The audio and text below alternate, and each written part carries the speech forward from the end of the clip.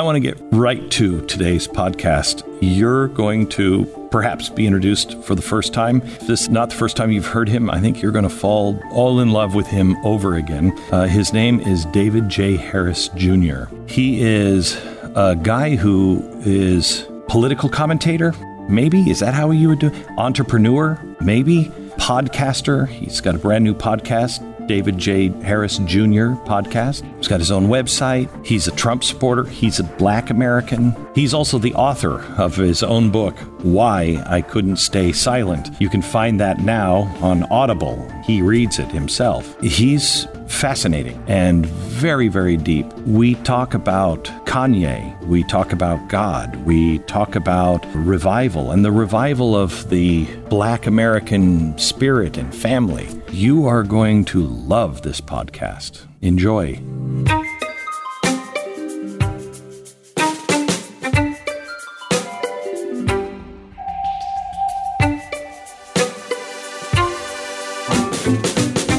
So before we get to why you couldn't stay silent, I want to go back to you as a child. Where were you born? What was your upbringing? You're very religious now. Were you raised in a religious family? I was born in Redding, California, and it's predominantly pretty white community. Out of the Black folks that were in that area, half of them were my family, and then there was the other half, pretty much. But my parents were very strong Christians growing up. My grandpa was the first Black chaplain for Shasta County, which is that area of Redding, and he was a minister for 53 years. My parents got divorced at 9, and I went from what I was told, where I had a Bible verse memorized for every letter of the alphabet, and I'd like to get on my a shoebox and act like I was preaching. I went from that to my family feeling like it was just torn apart. Literally, my dad picked me up from school at 9, and we hopped in the van. We was born in Redding. We moved to Klamath Falls, Oregon. He picked me up in the van, and we drove to Redding. And I didn't see my mom again until the court date. Wow. Where the judge brought me back into his chambers, and he said, "Young man, who do you want to live with?" And at 9 years old, all I could think about was, well, my dad is dark, my mom is white, my dad's Black, and he's a man. He looks more like me. I want to live with my dad. And I didn't realize the ramifications that I would have felt from that decision, taking that decision on myself for literally decades later. What were the ramifications? So have you heard of the 5 love languages? Mm-hmm. So I'm a physical touch and words of affirmation. Mm-hmm. My dad is not. He was service. You know, he made sure I had a roof over my head, clothes on my back. Mm-hmm. But it was rarity that I would get an I love you or I'm proud of you or any of those things. Mm-hmm. So I grew up in my teenage years, I got involved in drugs and drinking pretty heavily to the point where at one time I had a pager on that would go off 50 to 100 times a day from people wanting everything from weed to... You were selling? Yeah. Crank, mushrooms, acid, whatever. Wow. I was the drug dealer at the party everybody wanted to hang out with. Because if you were at the party and you were next to me, you normally got something. Wow. So that had become my life. I was very insecure. I felt like the more I could get ladies' attention that were popular in school, mm-hmm. the better that made me feel about myself. So I would have multiple girlfriends at one time and then try to keep them all separate. Holy cow. I wasn't going all the way with them. Mm-hmm. I was actually not, I was afraid to do that. Mm-hmm. But it was just if I could get them to like me, then I felt better about myself. Mm-hmm. And at 18 years old, I had one girlfriend, and her mom was supposed to be gone at a church retreat all weekend. And I showed up at her house, and I was high. I had a big bottle of wine, and it's Saturday night, and her mom comes home. And her mom was overly protective. Jennifer was her only daughter. She was a single parent. And we were expecting her mom to fly off the handle and get a pot, a knife, call the cops. And she opened the door, and we were just laying there. We weren't doing anything. And she says, so what's going on? And Jennifer says, well, we're just hanging out. And her mom says to her, is he staying the night? Yeah, that she would even ask that question. Welcome to California. I think it was more of a God thing that he gave her peace, because her boyfriend before me that she'd been seeing for a year and a half was sitting on her bed in the middle of the day, and her mom went off. Get out of my daughter's room. You got no business in there. So we were expecting that times 10. And instead she asks, is he staying the night? So Jennifer said, well, yeah, he was going to. And then her mom asked, well, are you going to go to church tomorrow? Now, neither Jennifer nor myself had been going to church. But my grandpa was a pastor. So I said, we can go to my grandpa's church, kind of like hint, hint, my grandpa's a pastor. And so she asked what time it started, and she said, okay, and she shut the door and let me stay the night. And the next day, I remember waking up, and I hadn't drank anything yet. I hadn't smoked anything yet. I'm thinking, man, today really seems like a different day. And my grandpa's service was at 2:00 because he was sharing a church. So it was in between their services. So all morning goes by. I don't get any text messages or from my beeper, a pager. And we get to church, and it's a full gospel, Church of God in Christ church. And so the choir is just singing. Nothing better. And then somebody in the crowd, in the audience, would stand up. The choir would quiet down, and they'd testify as to what God was doing in their life. I was praying about this. I was going through this, and God came through. And the choir would go crazy, and all the church would go crazy, and the choir would just keep going. So that just continued to happen. Person after person would stand up, and it was becoming evident to me that not only was God real and working in people's lives, but I was missing out and actually doing the devil's work. My pager's on. Then this little church mother stood up. 80-something, sweet little black lady stood up. And she said she went to the window and she saw a clock in the sky. And she said she saw the hands winding down. And she said, time is running out and people got to get right. Time is running out and people got to get right. And I just broke. Here I am, 18 years old, drug dealing thug, womanizer, and I'm bawling in church. It's becoming just real to me that God has been good to me. Is your girlfriend and her mom with you? Yes. So I felt like I had to stand up, Glenn. My pager's on. I love that feeling. I hate that feeling, actually. But I know the feeling when you're like, oh, no. And you just know you have to. Yeah, I did. All the things were running through my mind as far as why I shouldn't. My life, what I was doing, who am I to say anything? Shut up and sit down. All words of the enemy in my book. But I just stood up. And I stood up and I said, I'm just glad I'm still here after 18 years. And Glenn, the power of God's love flooded me, literally. And I took off running around the church. Like you had to run out the back door to come back in the other side. I did that 3 times. It felt like 1,000 tons of weights were lifted off my shoulders. Things visibly looked different to me. And I was so enamored and just blown away with this love that God would show me in the middle of my sin-drenched lifestyle. Just middle of it. He just showed me love. So I remember getting back to my seat, and I remember thinking, what about this girl, Jennifer? I really like this girl. And I felt Papa speak to me and say, don't worry about her. Just keep loving on me. And when I did turn my side and look at her, she had her hands raised and she had tears streaming down her cheeks. And Papa spoke to me and said, there's your bride. So we got married 6 months later. But I was still broken. I still had bitterness issues. I still had abandonment issues from being taken out of my school like that, moved to a new area, not seeing my mom again at 9. I went through a course actually just a little over 2 years ago called Restoring the Foundations. And it dives into ungodly beliefs that we can have, like at the core of our being, at our subconscious, where we don't even know they're there. What I discovered going through that was that from being ripped apart, I felt like ripped apart.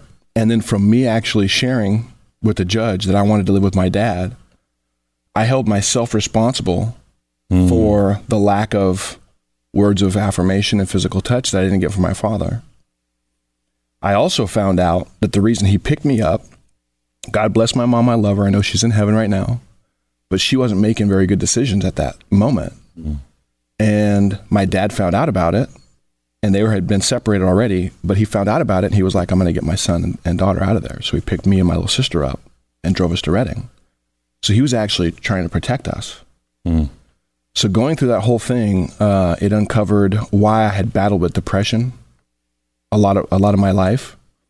I had a belief that the women I love the most and need the most will leave me because I just didn't see my mom anymore. Mm-hmm. And I had a belief that I make bad decisions. Mm. How are you going to make good decisions in life if at a subconscious level I'm holding myself responsible for living with my father? And then throughout my teenage years, when I would go see my mom, she would give me words of affirmation and give me hugs and fuzzy my back and call me King David and tell me all these things that, God's going to do these amazing things in your life. And so I always missed that going back home. So I held myself responsible. So going through that uncovered the issues and the roots of why I had battled serious depression for years, especially when I was traveling to work and abusing alcohol. It was a crutch, which opened the door back up for drugs. You an alcoholic? I've battled with alcohol. I would say I'm an alcoholic, yeah. I've battled with alcohol for years, and going through Restoring the Foundations exposed the roots for that, and I haven't had a battle. I haven't had the mental battle for it anymore. Yeah. Haven't drank. Yeah. Haven't felt the need to. So I would tell you I'm sober 22 years now, and 23 years. And I don't fight that battle anymore, but watching the news, man, once in a while I just want a good Jack Daniels or a blackout. I'll take the blackout without the booze. I wasted all those great blackouts on nothing.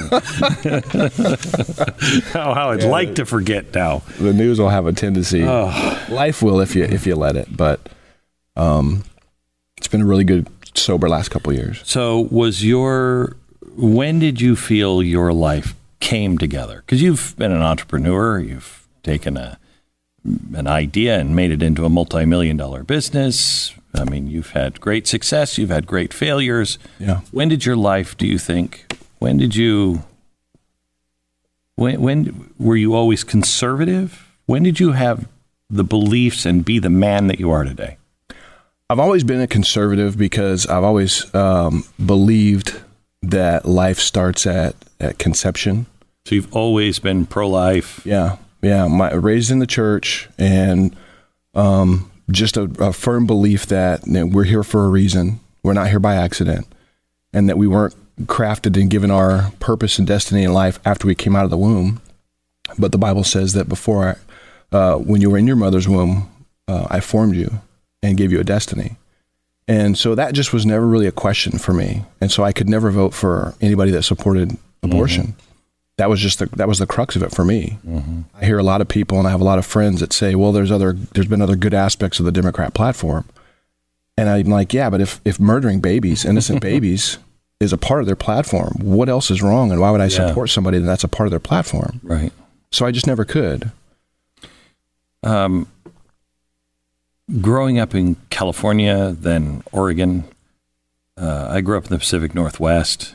I mean, I am the whitest white guy besides the Marshmallow Man who stormed New York City in Ghostbusters.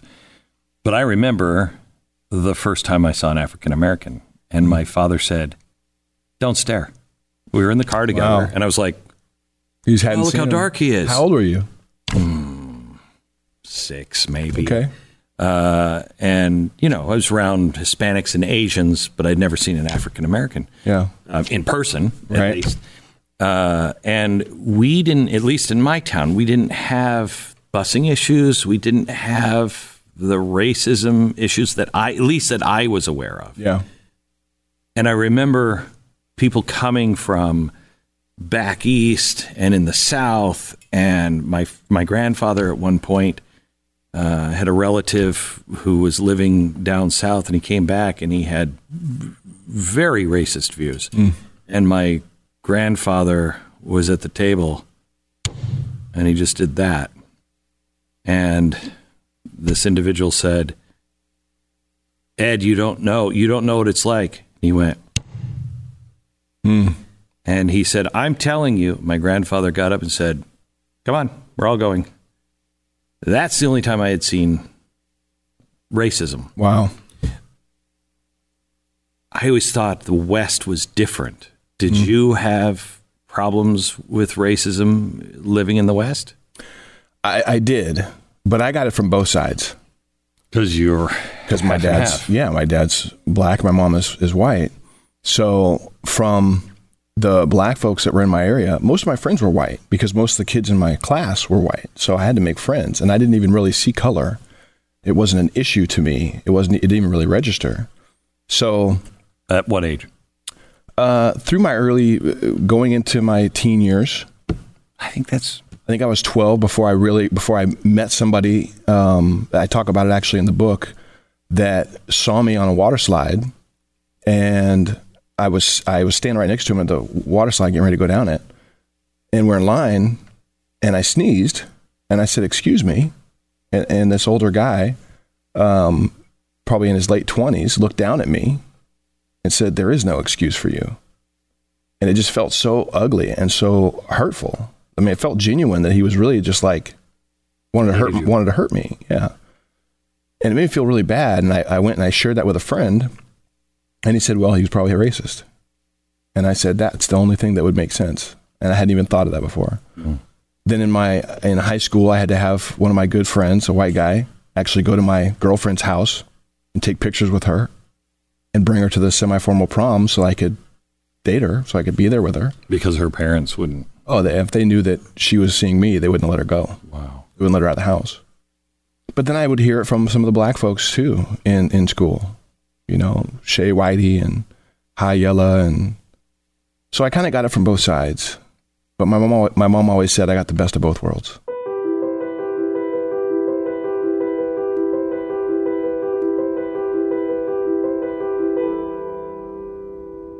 When Barack Obama was running, his speeches, a lot of his speeches were very soaring, and how can you disagree with that's kind of what you want America to be like, where we're all coming together. Martin Luther King, you listen to Martin Luther King speeches and you're like, yeah, I want that. I want that for everybody. And I always thought, and again, I grew up in the West Coast, so I don't have experience, and quite honestly, you have the kind of experience of racism that I would expect in America. Once in a while, there's a jerk over here, right, and a jerk over there, but generally it's okay. Yeah. That was my view of race relations, not in the South. I had been to places where I had seen, oh, this is a different world. Right. Okay. What did you think of the race relations in America when Barack Obama got into office? Before he got in? Before he got in. I don't think that I felt like there was an issue, as big of an issue as I think he wound up creating one and exacerbating it and honoring Black Lives Matter and calling out the police. I really believe that he made race relations a front and center issue for America, because I believe, and I had to research this and came to these conclusions after he won, but I firmly believe that he won because of his race. He was, to the black Americans, it's the opportunity to have a first black president. So many of my family members voted for him. And then to white America, it was an opportunity to say, hey, we're not racist. We can vote for a black guy. But not necessarily in a bad way. Not in a bad way at all. Yeah. I mean, sometimes when you hear that, you're like, well, but that doesn't make that. They're proud to be able to go, yeah, absolutely. You know what? My grandfather or my great-grandfather or my dad, whoever, might have had feelings, but that's not me. Right. That's not me. I wonder how much that played a role, though.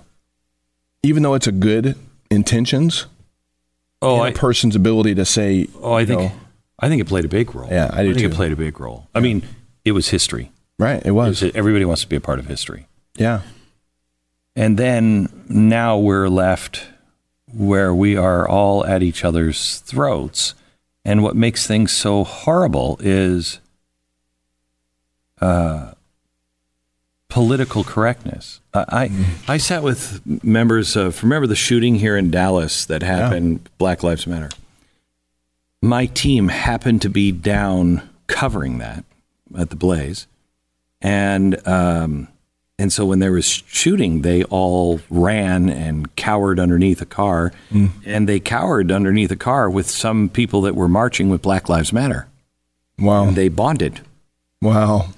And so we brought them into the studio, and they were not the militant Black Lives Matter. They were the people who were like, our community is on fire and no one is listening to us.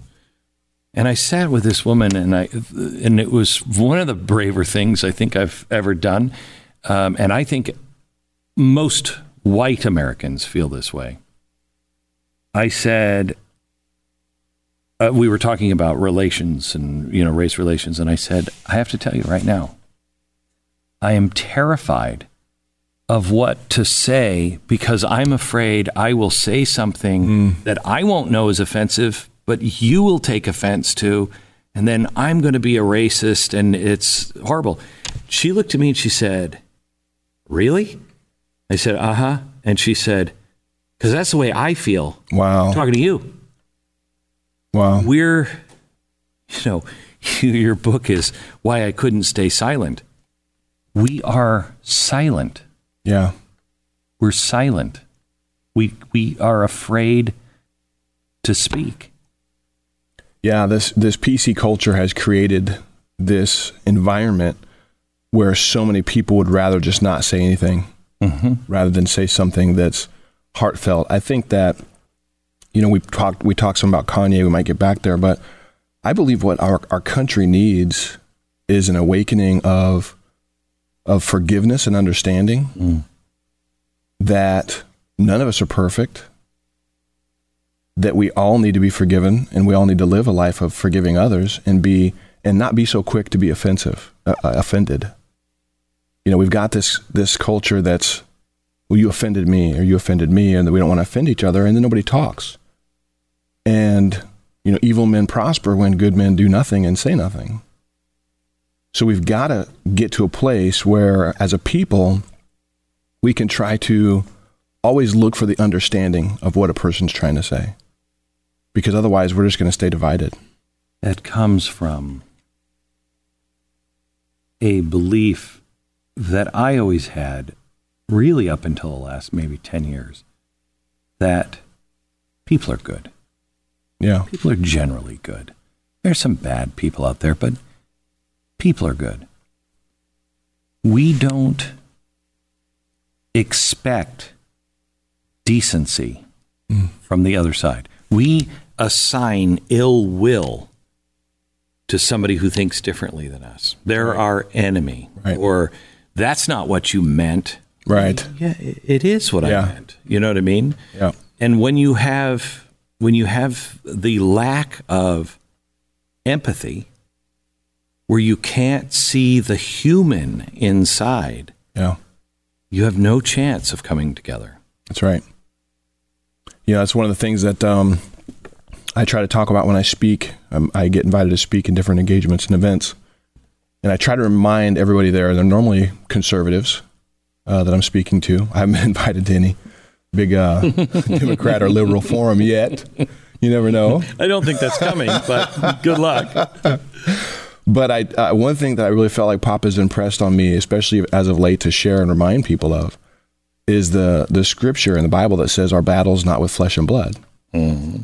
It's a spiritual battle that we're in, and the enemy wins when we try to, as you say, lay the blame on the individual that's in front of us. And if we're fighting each other, then we're forgetting that there is an actual evil that is at work. I think people are there is good found in people. I believe that sin is in our blood. That's why the whole need for a savior is there. Natural man is an enemy to God. Yeah. And that a redeemed individual, and somebody that understands their need for forgiveness, then understands the need to forgive others. There's a funny video. Hang on a second, but we don't. Forgiveness is not part of this new religion. The religion that we are practicing now as a country does not forgive. Right. Louis C.K., absolutely not. Nowhere. Don't care what you say anymore. Don't care if you apologize 1,000 times, change your life. No forgiveness. Yeah. I think it's created the perfect platform for what just happened with Kanye. I do too. Because... Tell me what you think is happening with Kanye. I think what's happened with Kanye, and it's very interesting too to see it unfold, because I wrote about this in my book a year ago, and then it came out beginning of this year. I really felt like God was working in Kanye's life. You know, he went silent on Twitter for 18 months. I think God was working on his heart. I think he was seeing things that were taking place in our country, and he was debating and arguing and wrestling with himself over if he was going to lay it all on the line or not, to talk about it. And let's get some perspective here. Kanye was a guy 4 years ago that could do no wrong. Yeah. He was 2 years ago. 2 years ago, a genius. Yeah. The greatest music producer of all time. You name it. He could do no wrong. Married into the Kardashians. Okay. Right. The money, the power, the glitz, the glamour, all of it. Whatever you wanted, the sex, everything. It's all there. Yeah. And for him, you know, because he is such a good marketer, at first it was wise to say, well, let's watch him for a while. Yeah. But there came a point to where this guy's getting pummeled so hard. Do you think the pummeling, did you think he expected that at first? I think so. Do you? Yeah, I think he had close people in his circle that would tell him, it was don't come out for Trump, which I think was a God urging for him to do that. You'll be branded, all these negative things, you'll be blacklisted. I really think he knew that he was going to be laying it on the line, but he did it anyway. He moved forward and he went and saw the president, but he didn't have his conversion. I hear that he had his encounter with God in like April of this year. What do you hear it was? Well, I heard that whatever it was a true awakening in his heart, a true encounter with God, a Saul to Paul moment. I mean, in an instant, a guy that's murdering Christians, was making it his mission to murder Christians, had just left the stoning of one of the apostles and was on his way to go find more and kill him. You listen to Kanye, his old music, and it's dark. And playing that in church. No, it's dark. It's very dark. Evil. And you listen to it now. Holy. Literally. Cow. Holy cow. Yeah. It's got God's presence in it. It's interesting to me because I think he is going to be the one that lights the fire for the third Great Awakening. Absolutely. And it's interesting to me. This is church, though, for you. How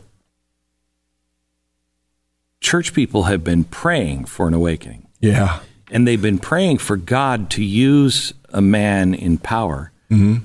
And I think many of them think they got it with Donald Trump. Yeah. But Donald Trump hasn't had his Saul to Paul moment. He's still Saul. Yeah, I don't think so. But he's doing great things, for Christians and everything else. But he's still Saul. Yeah. And here comes this guy who was Saul, now seems to be Paul, is opening doors and starting something. And I've heard Christians, well, now, wait a minute. What are we doing? Let's not wait. You're like, what are you talking about? Are you kidding me? This is what you've been praying for. Exactly. That's just like Papa. We've heard it for decades. He may not call when you want him to, and he might not come the way you think he's going to, but he'll always come on time. And I absolutely believe our country is in desperate need of an awakening of God's goodness and his presence, because it's in his presence there's fullness of joy. When you get in God's presence, it's like a positive infection, because when you get infected, when you come into contact with God's presence, there's nothing else like it, and nothing else can come close to it. And you listen to Kanye's CD, and it's full of God's presence. I mean, he made that CD with God, and that's how it was produced. And so it comes out in that music. And it's funny. I hear so many people that are believers that want to throw stones and throw doubts.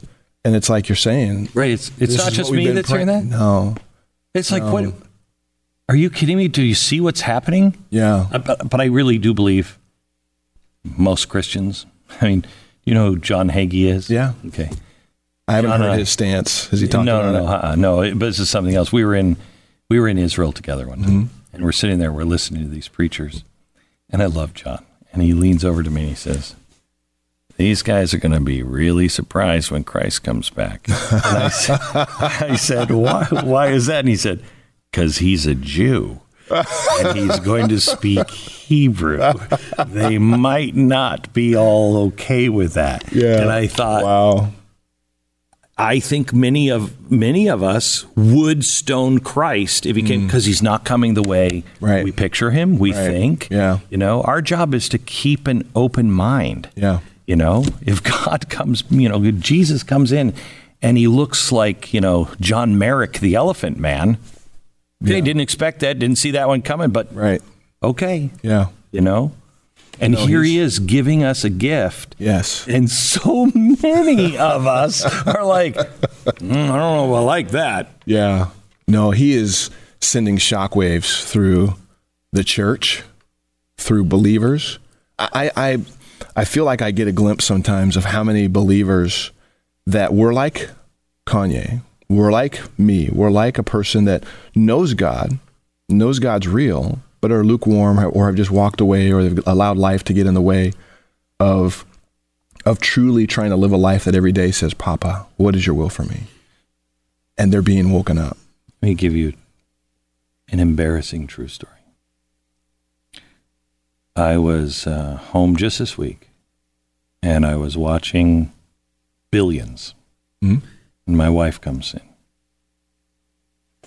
and she sits down next to me, and she just sits there and she doesn't say anything, but I could feel her, and I stop, and I said, "Go ahead," and she's like, "What?" And I said, "Oh, I can feel the thinking."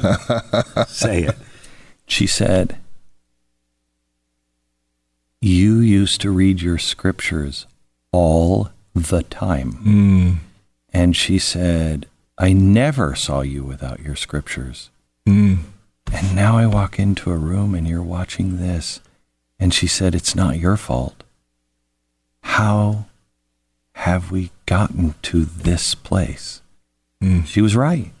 It happens slowly. Yeah, subtly. And you just sometimes you just get beaten down, and you're just, because I know that's how it started with me. I was like, I'm just tired. I just want to tune out. Yeah. I just want to tune out for a while. Right. And pretty soon, that good guy, that good woman, they're just in a different place. You're like, and it's hard.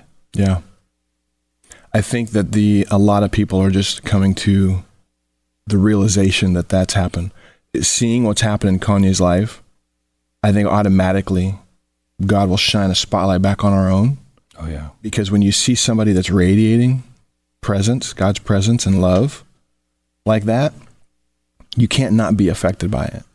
It's hard to And if you believe, and I know you do, in an opposite force, he is going to go through absolute hell.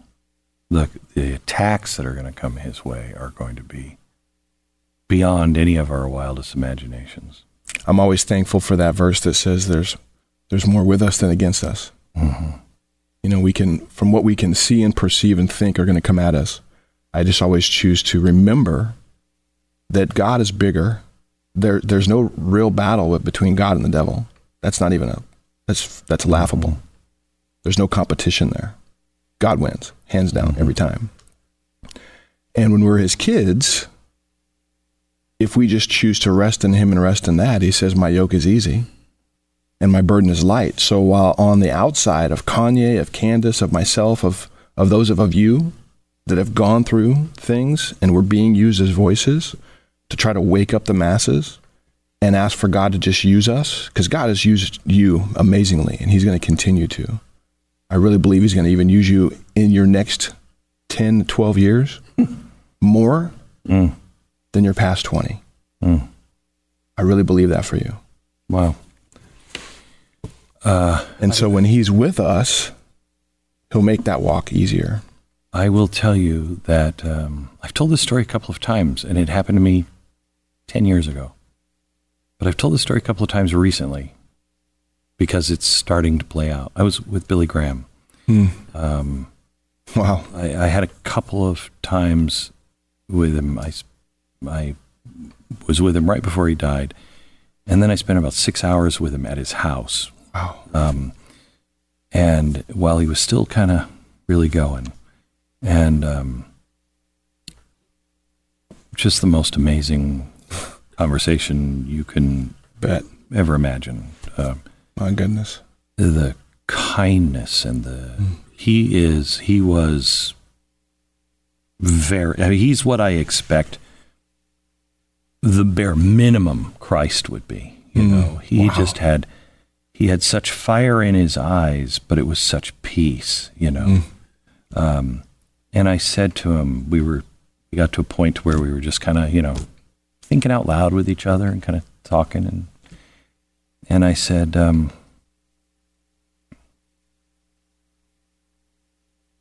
where are we headed, Billy? And he said, no place good. It's trouble. Wow. He said, but we know how it ends. And I said, where's the next Billy Graham? Where's the next Abraham Lincoln? Where is the next? And he said, I don't think it's going to happen that way, Glenn. He said, I think this one is going to be so tough that everyone will have to admit only the Lord saved us. Wow. And he said, but you watch. He said, he's not going to pick people, you know, like me, and then everybody in the world knows their name.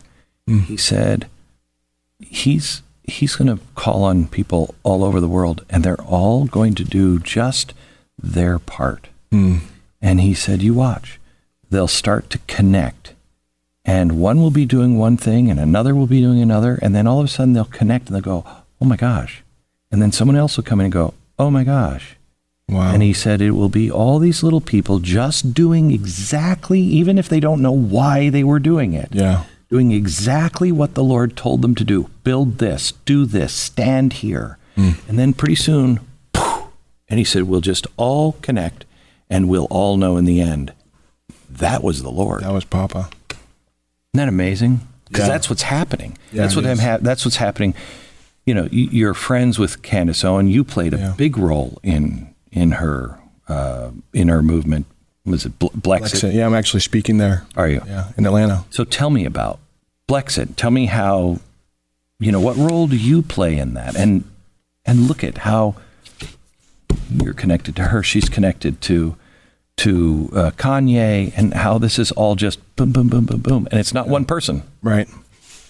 No, Papa has been doing that. Blexit's amazing. Candace is amazing. Her heart is huge. Her voice is huge. And God is using her mightily as a beacon of light and hope to a lot of especially black girls, but even just the black community, to be able to have a strong voice and be courageous when you speak it. You know, that's been, we've had those leaders in the black community and conservatives, but not young, like Candace.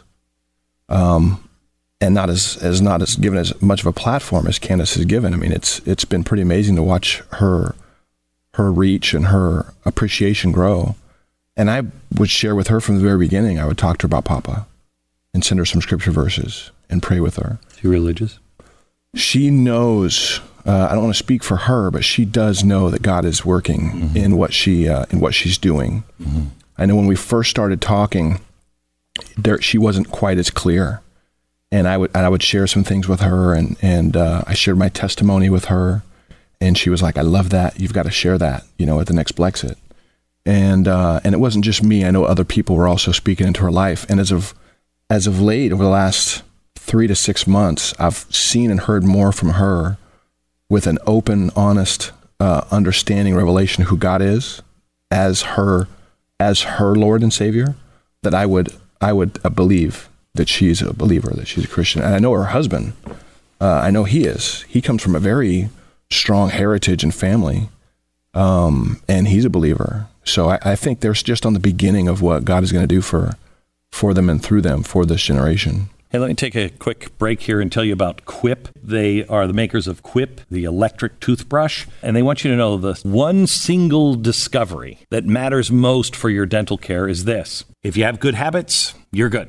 Now, that means brushing your teeth for 2 minutes twice a day, flossing regularly, no matter what brand you use, it doesn't matter. Now, Quip makes it really, really simple. They start with an electric toothbrush, refillable floss, and anti-cavity toothpaste. They have this electric toothbrush from Quip, sensitive sonic vibrations, built-in timer, 30-second pulses. That way you know exactly, okay, I've done it there, okay, I've done it there, and it keeps everything clean. Going to be great. Then it also has the floss dispenser. It comes with pre-marked string to help you use just enough. Plus, Quip delivers fresh brush heads, floss, and your toothpaste refills to your door every 3 months with free shipping. So your routine is always the same, always right. You have everything you need. Join over 3 million healthy mouths and get Quip today, starting at $25. And if you go to getquip.com/Beck, if you go there right now, you're also going to get your first refill for free. So get your first refill for free at getquip.com/Beck. That's GETQUIP.com/Beck. Quip,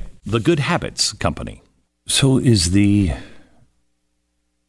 movement of,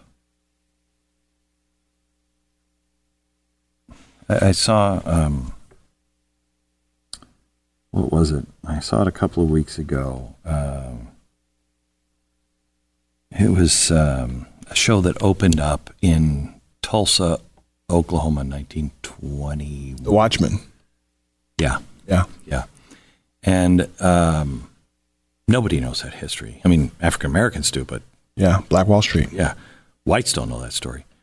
I was watching it actually with my brother-in-law, my wife's brother, and he didn't know the story. As soon as it opened up, I was like, Tulsa, Oklahoma, 21. I'm all, it's Black Wall Street. Yeah. He was like, what is that? Well, I was like, let's watch. It is one of the most incredible stories. Mm-hmm. I mean, that was tame compared to what it really was. Yeah. But I'm watching that, and I was struck by how the little boy wrapped the baby up in a blanket that was made to look like the flag. Mm-hmm.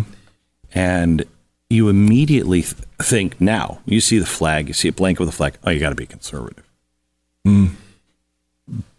African Americans, blacks, were conservative. Absolutely. Big time. Yeah. God followers, strong families, all of that. Stronger families than whites were in the 1960s. Then the Great Society just decimated it. The movement, I believe, and I think you do too, if we're going to save our country, it's got to be a God thing. Yeah. Because that's the only thing real. That's the only rock you can tie yourself to. What's the health of the black community? The health of the white community with God, I don't think is real good. How is it with the black community? You know, I can't speak for the entire community, but what I can speak to is what I know. And what I know is that the majority of the black community has been supporting Democrats for 60 years. And I had a video that I went live about last week. I was actually listening to Kanye's song, God Is. I was getting wrecked in my car and just started thinking about the black babies that have been aborted. Over 20 million black babies aborted in this country. And I felt the urge and the need to just put my phone on and record myself. And I just poured out whatever I felt God was giving me to say. And the charge was to the black leaders, pastors, that have allowed Democrats to come into their churches Some of them are promoting Democrat policies and Democrats only, while abortion is a part of their party's platform. Mm-hmm. And I actually even had one very prominent conservative black pastor that I won't say his name, but he got angry at my video.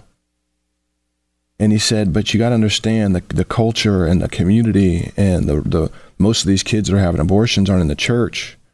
You know, they're not going to church on a regular basis. And while I can understand his perspective, the church is responsible. I really believe the church is responsible for the state of our country. 100% Period. agree. And I don't understand, because I hear that from pastors all the time. Look, you don't understand. I'm trying to get well, you don't get the community by becoming the community. You are responsible for the community. Yeah. So you got to lead the way with love. Right. You know, you don't condemn them. Hey, well, They have just had an abortion, so they're not going to come to church. Because what? I'm going to say you're going to hell? Yeah. You love them. Right. You love them. Well, and even more outreach programs for, at the abortion clinics. Yeah. Or for those that have had abortions. More outreach programs to help strengthen the family in and of itself. But I think that overall the church has to understand that, Jesus wasn't a socialist. He wasn't telling us to have a rule of government that dictated how we treated the homeless and the needy and the poor. That was a charge for the church. As believers, we should have that in our heart to help the homeless, the hurting, the needy, the poor, the broken. Right? And church is not a building. Exactly. It's Church us. is people. It's us. We are the church. Yeah. And so, I poured my heart out. Dr. Alveda King shared it, actually. She sent it out to her email blast.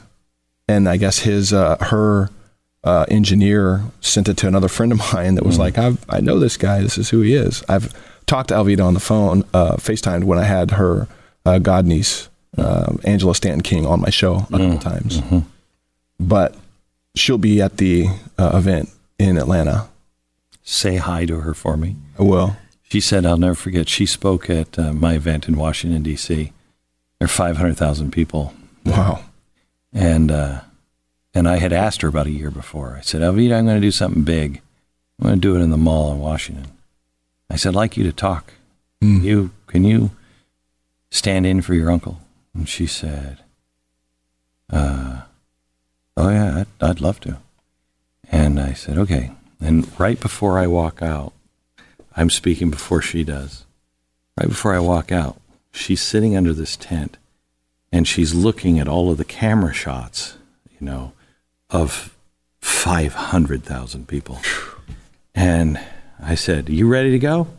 And she said, 1 second. And I said, what? And she stood up and she said, the next time Glenn Beck says he's going to do something big, I'll believe him. And I walked out.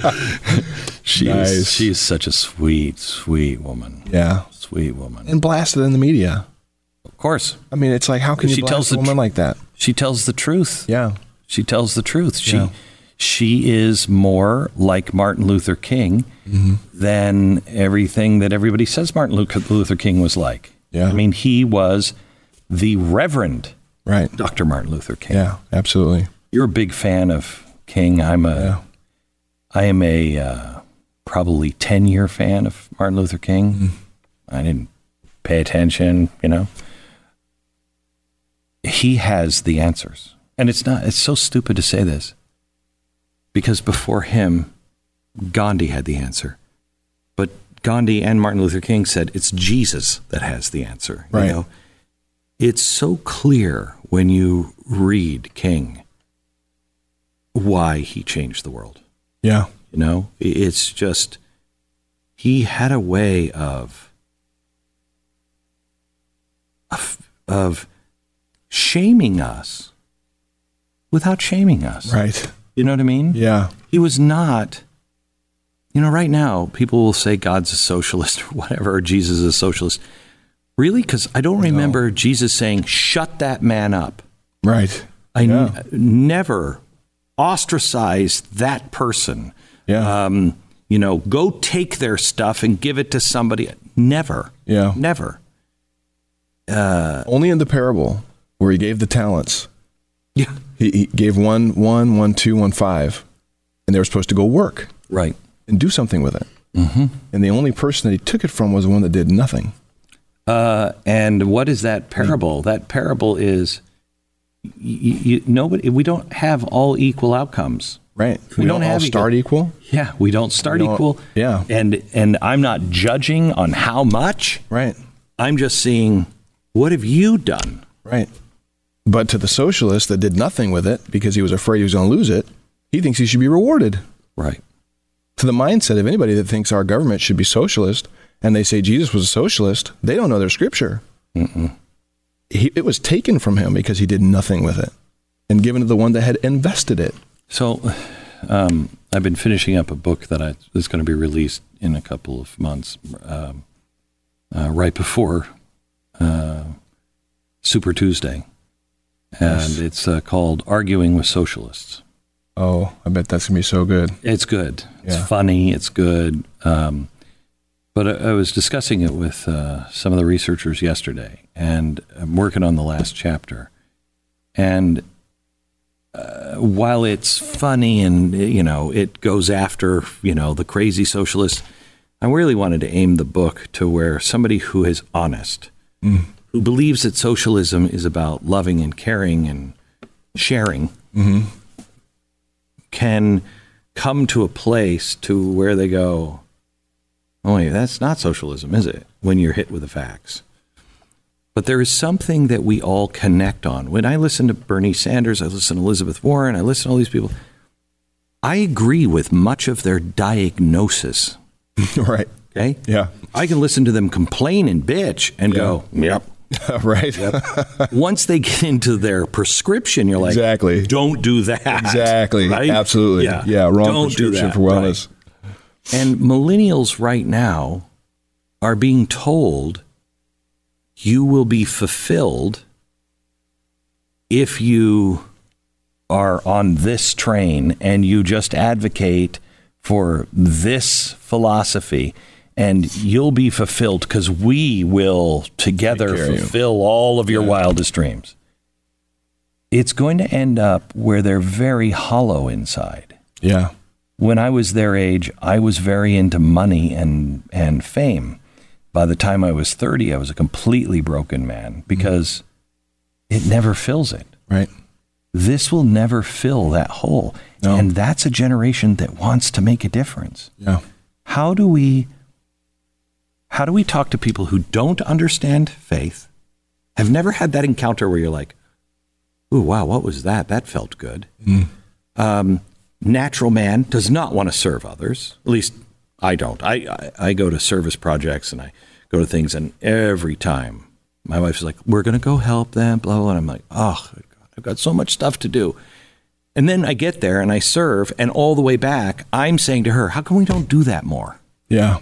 Yep. It's not in your DNA necessarily to serve. How do we talk to them about this? Is what Jesus was preaching. Jesus was just saying, you and me, we're going to go out, we're going to do some great things, and you are going to be so filled with good. You're going to be complete. Yeah. But Jesus is a joke. God is not existent. The government is your God. These people are the enemy. How do you talk to them? One person at a time. I mean, I always try to remember when I'm dialoguing with anybody that it's just me and them in that moment. Because I don't think there's a shotgun answer for all those different variants of people. I think that we've got to remember that it's about the person that's in front of us. I had an opportunity to, I was flying to DC and I was going to go see the president at one of the events. And I always wear my Trump hat. Got my Trump 2020 hat on. I have a pull-out banner that says I support 45 on one side and Trump 2020 on the other. And I like to make videos on the airplane. I don't know if you've seen any of them. I have. Yeah, the president shared one of those. Sometimes you're a little punkish. I like to just be pretty out in the open, Yes, right. So I fly quite a bit. So I got upgraded a seat to first class, and I was in the first row, but I was against the window. And I was thinking, man, it would have been great if I was on the aisle, because everybody's got to walk right by me, the very first seat. So the gentleman that's getting ready to get on the plane right before me, I happen to notice his ticket as he scanned it, and he's the aisle seat. And he's a black guy. And I'm behind him, and I'm thinking, I think I just saw his ticket for a reason. I think I'm supposed to ask him. So I was like, hey, sir, would you mind switching me seats? We're both in the very first row. I'm just on the window. I like to make videos. And he's like, yeah, sure, no problem. So as we sit down, he sees my hat, my Trump 2020 hat. And he says, oh, man, I don't know if I would have traded you seats if I would have saw that hat. And I was like, really? As I'm setting up my camera and setting up my tripod. And as soon as I turn it on, he says that. And I was like, why not? And he's like, well, you know, I didn't see your hat. And I opened up my banner, Trump 2020. And he goes, oh, my gosh. He's like, I feel like I'm being punked. He's like, where's Ashton Kutcher? I'm waiting for him to pop out now. But we had the opportunity on that 2.5, 3 hour flight from DFW to D.C. to actually talk. And he was semi-religious. And I like to say relationship, because I understand how the word religion is used for people, but I have a relationship with my Papa. You know, it's like if we have a relationship with Papa, then it's not just going through the motions. I think that he had an awareness of God, but he was very intelligent, great job, worked for a big tech company, not one of the social media ones, but I think it was Oracle, worked for a great company, married, kids. He'd never had a dialogue with a conservative or a black conservative. He'd always just written us off. If he saw one of us wearing a Trump hat or any shirt, he would just write us off like we didn't know what we were talking about. So I had the opportunity on that flight to actually engage and talk and try to meet him where I felt like I could open up his eyes to some things positive that are taking place, and give him some understanding too to some of the lies literally that he believed from the mainstream media on how they twist videos and they show clips and they paint our president racist. He hadn't heard those sides before. So at the end of that flight, he not only wanted my number so that he could stay in contact with me, but he gave me a ride to my hotel in downtown DC from Dulles. Mm. One person at a time. Mm-hmm. I think when there's enough of us that have avenues and sources, like you are a great source for news, for truth, when we have enough of us individually out there that are resourced with information, and then when I meet somebody and I feel like Papa's brought me into that connection with them in that moment to either water a seed or plant a seed of faith, I'm always keeping my ear and my heart open to that. It's like I realize when Papa's connected me with anybody, is it for this or is it for that? And most times I don't know. I just know, like you'll see things and you're like, oh, geez, okay, all right, I got it. I don't know what I'm supposed to do, but I know there's some sort of connection that's supposed to happen. And sometimes you don't know. You just don't try to win. Right. He's not putting you there to win. Right. It could be planting a seed. It could be watering a seed. It could be for you to learn something about you from them as well. So I know that as far as reaching the masses and reaching the people that either believe that the government is supposed to be the answer for us, you know, I don't think that we're supposed to live our lives as babies that need everything given to us and, you know, bottle fed, spoon fed, change our diaper. I don't know who would like that. We need personal responsibility. You know, everybody should understand the need for personal responsibility. And then when you understand that need, that you're responsible for yourself, no matter how the cards were dealt to you in life. We've all had cards dealt to us, some better than others. Does that mean that we should have a pity party, woe is me, about where we're at? No. We should play the best hand that we're dealt, do what we can every single day to be our best version of ourselves, and hopefully at the end of the day, have an understanding that we were created at this time to live in this hour for a reason. And there's a creator that wants to know us as Papa. He wants us to know him intimately, that wants to co-labor with us in creating things in this world that'll change the world. I grew up in a faith where my understanding as a child was God is everywhere and yet nowhere. And so I couldn't get my hands and arms around him. You know, I knew he existed. I just didn't get my arms around him.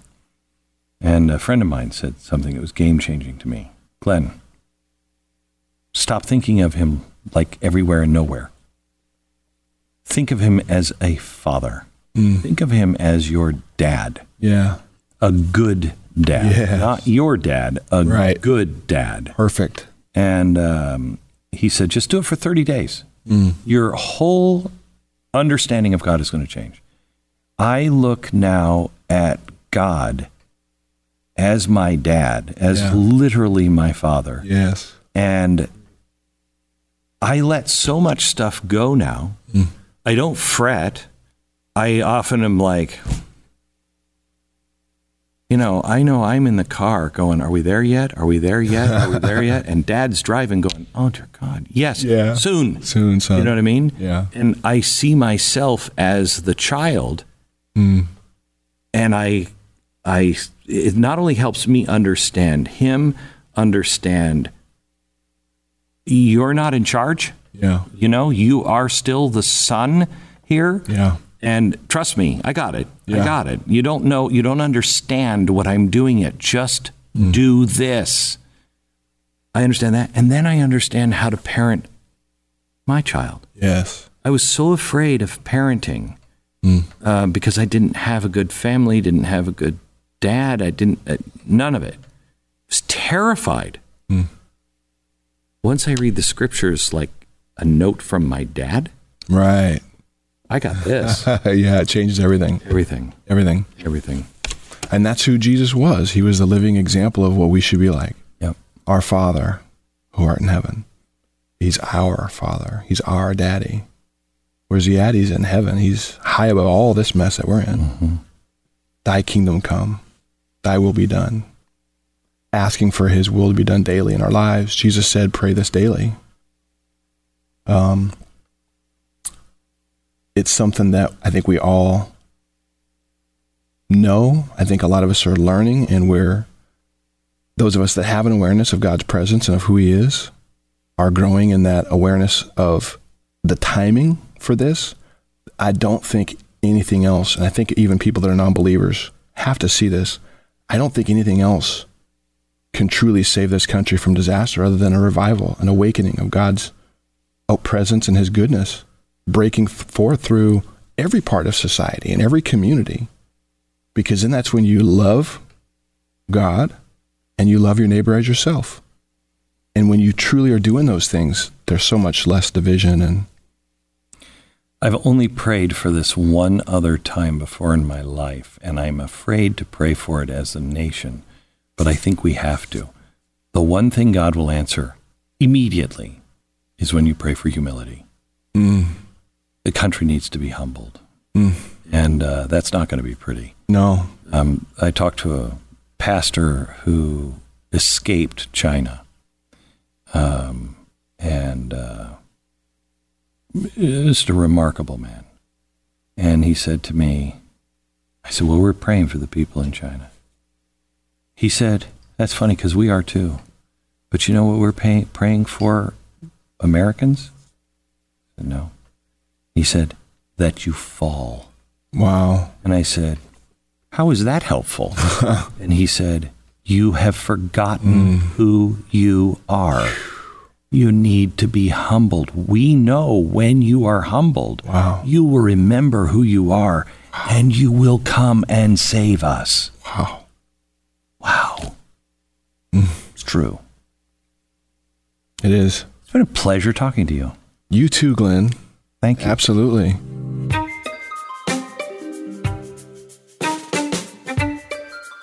Just a reminder, I'd love you to rate and subscribe to the podcast and pass this on to a friend so it can be discovered by other people.